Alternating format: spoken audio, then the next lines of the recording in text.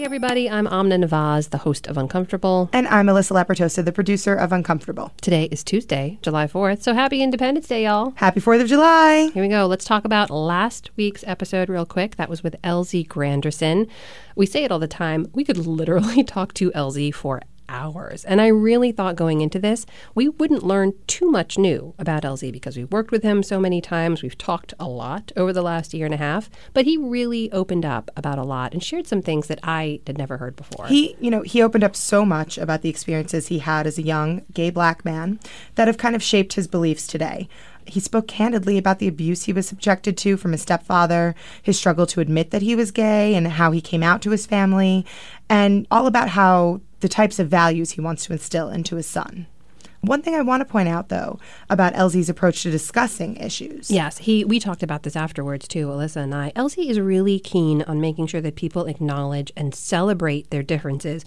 But underlining all of that is the idea that everyone is really more alike than we realize. At our core, we all want the same things. We want our kids to be happy and healthy. We all want to have the freedom to voice our thoughts and opinions. We want to live our lives without fear of repercussions or for speaking our mind. Elsie didn't hold back about challenging any of the ideas, especially from communities that he grew up in, like his faith-based communities that he was a part of and that were problematic for him when he was trying to come to terms with his sexuality. And he faced a lot of backlash from some of those communities he considered himself to be a part of. Mm-hmm. You know, he was told things like he had to, quote, pray the gay away, unquote.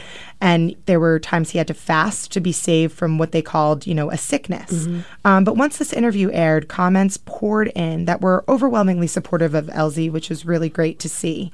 Folks spoke and said that his candor and kindness shined. Yeah, someone else actually wrote in and said that they've always appreciated his authenticity and his ability to speak intellectually on an array of topics. I second that. And one that I loved, this podcast inspired me in more ways than 140 characters could describe. Elsie's out there changing lives. If you missed it, check out the interview.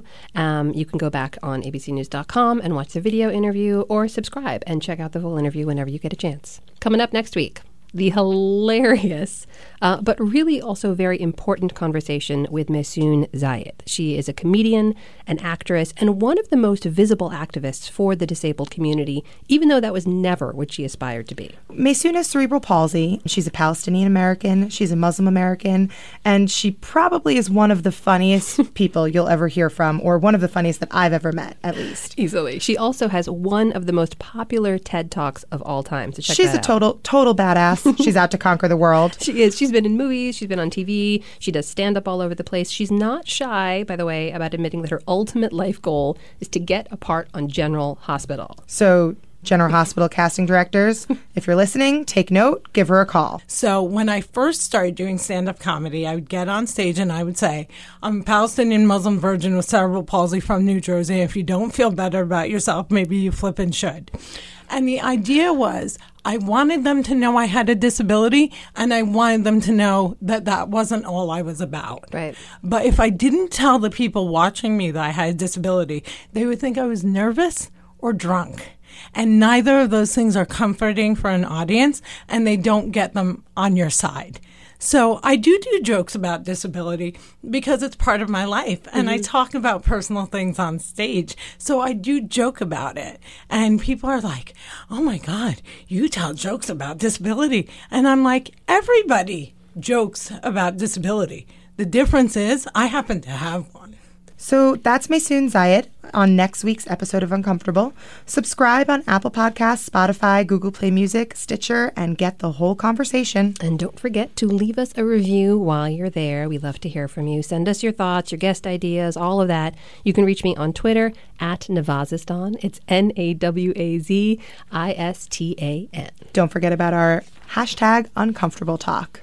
Thanks for listening, y'all. See you next time. Thanks.